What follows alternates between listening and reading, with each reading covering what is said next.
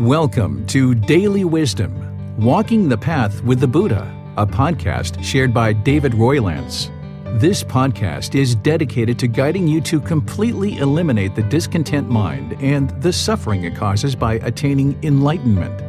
Learn and practice the teachings of Gautama Buddha that will guide you to fully attain a peaceful, calm, serene, and content mind with joy. To support this podcast, visit patreon.com/supportbuddha or visit buddhadailywisdom.com, where you will discover a full range of courses, retreats, and online learning resources to assist you on the path to enlightenment. Now, here's our teacher to share more.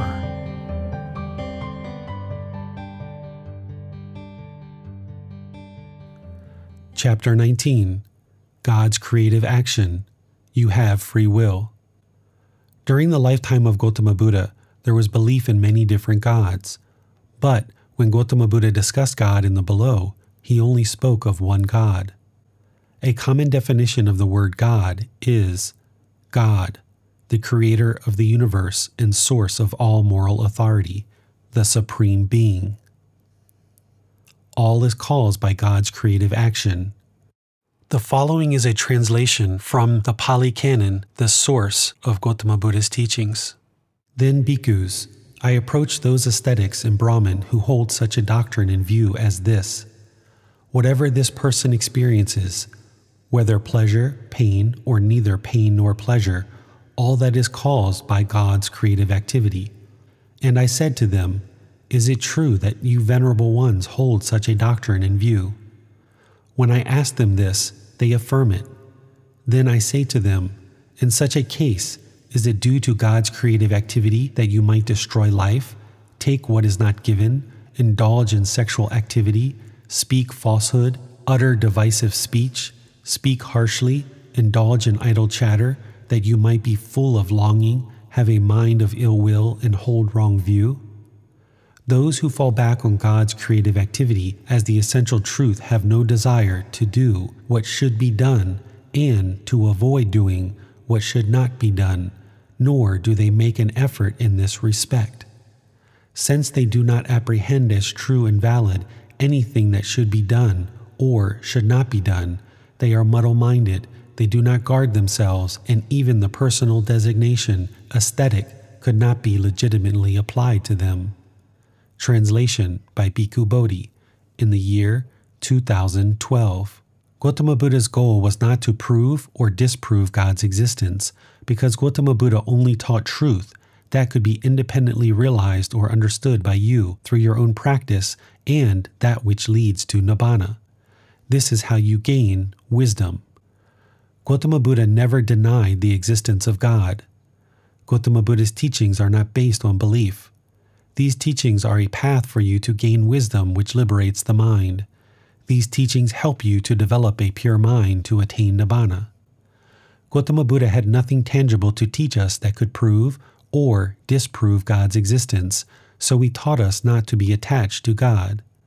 Gautama Buddha understood that any and all attachment would cause us discontentedness, so he taught us not to be attached to God, his existence, nor that God controls all things. If we have this view, then it renders humans powerless. If you do believe in God, that would not be God's way. We know that our intentions, speech, and actions are 100% within our ability to be wholesome. God does not control us like robots. We have complete free will to think, say, and do whatever we please. Nothing in this world can control your intentions, speech, or actions as you have consciousness and free will. But it is our intentions, speech, and actions coming from a pure and wholesome place that will lead us to Nibbana. The path that leads to Nibbana does not require a belief in God. A belief in God will also not hinder you as long as you have eliminated craving and practice right view from the Eightfold Path.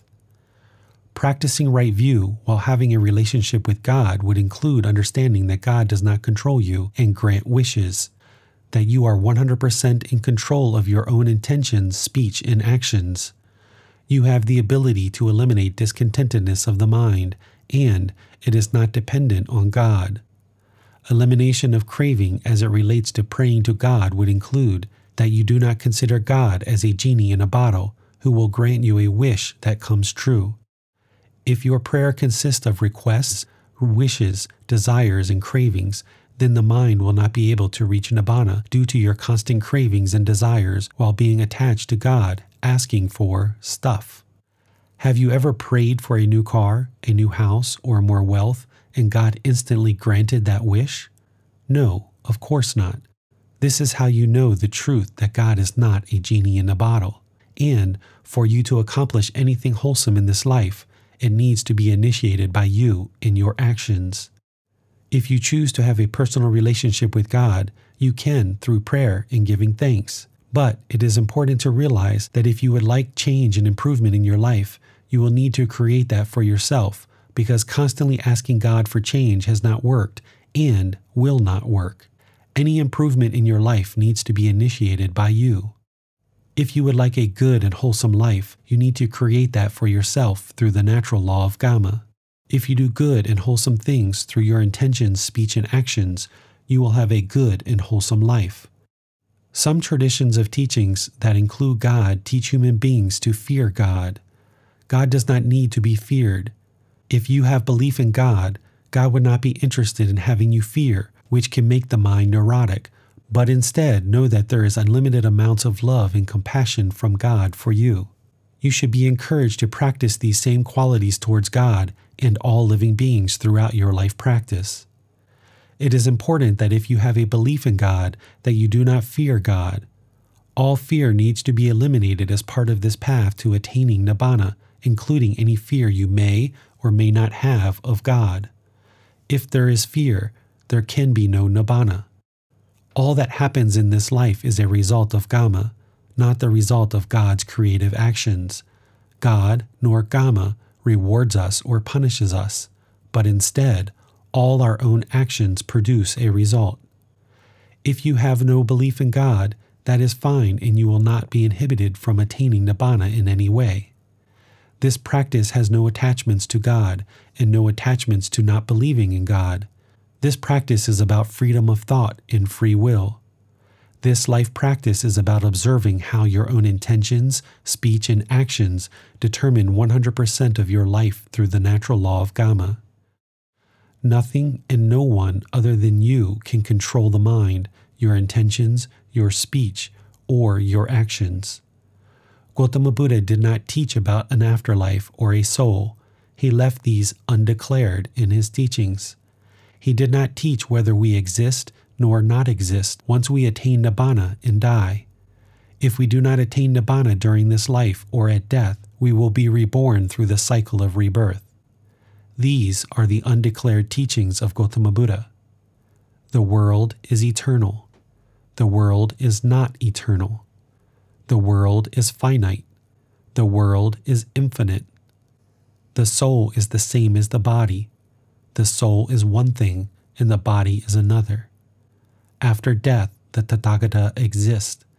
After death, the Tathagata does not exist.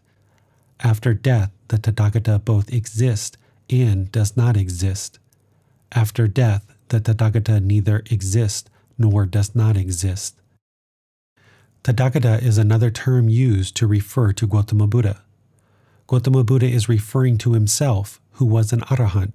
Therefore, you can insert enlightened being for Tathagata.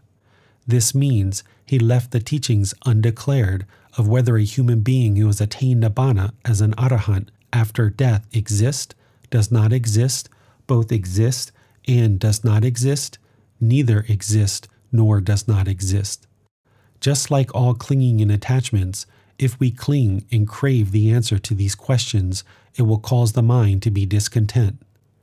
Knowing the answer to any of these questions will not lead to an individual's own enlightenment, and therefore, Gautama Buddha never taught or declared these teachings.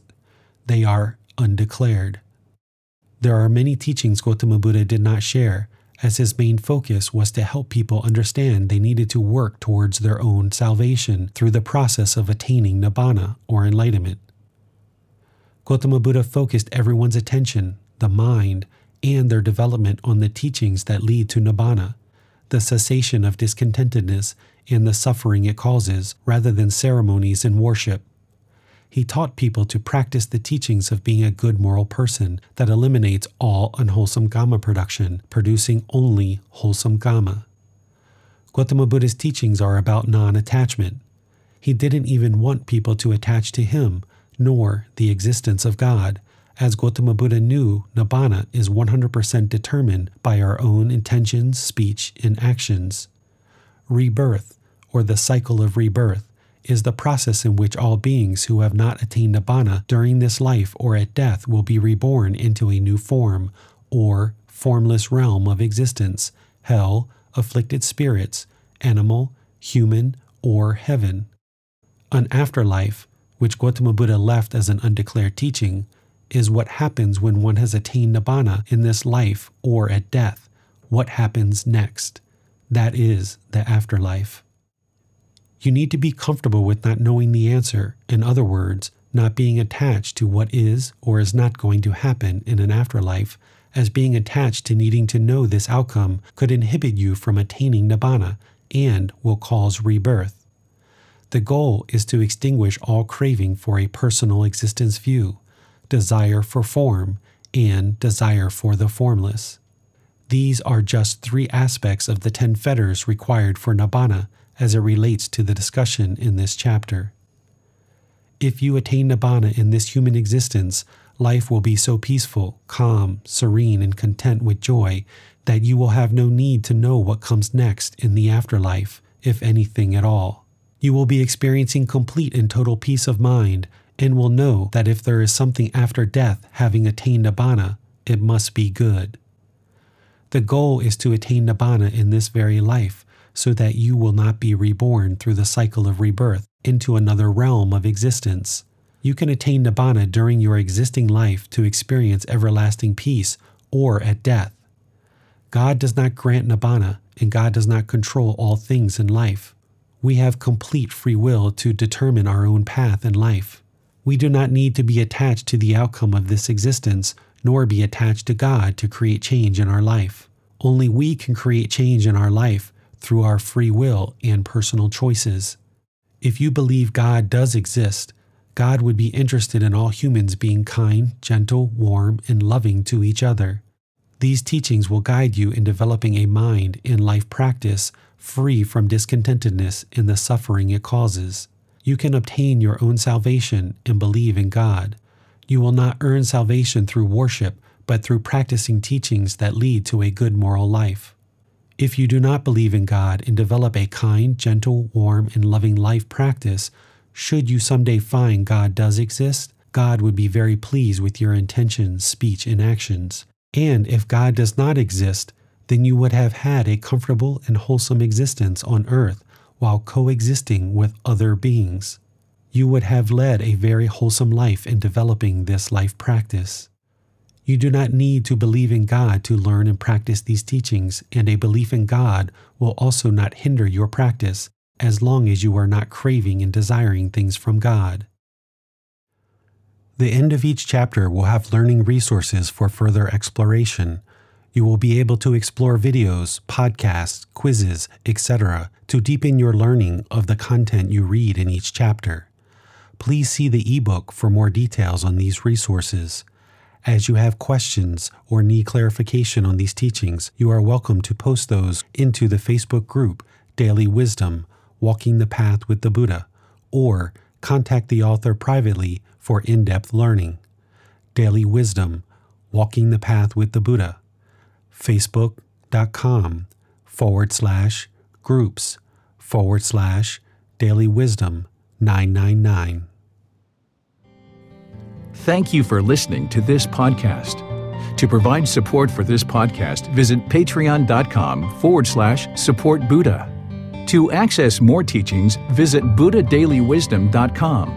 There, you will discover a full range of courses, retreats, and online resources to assist you on the path to enlightenment. Remember to establish a daily, consistent meditation practice, along with learning and practicing these teachings. A well-developed meditation practice is the foundation in which to train the mind to attain enlightenment.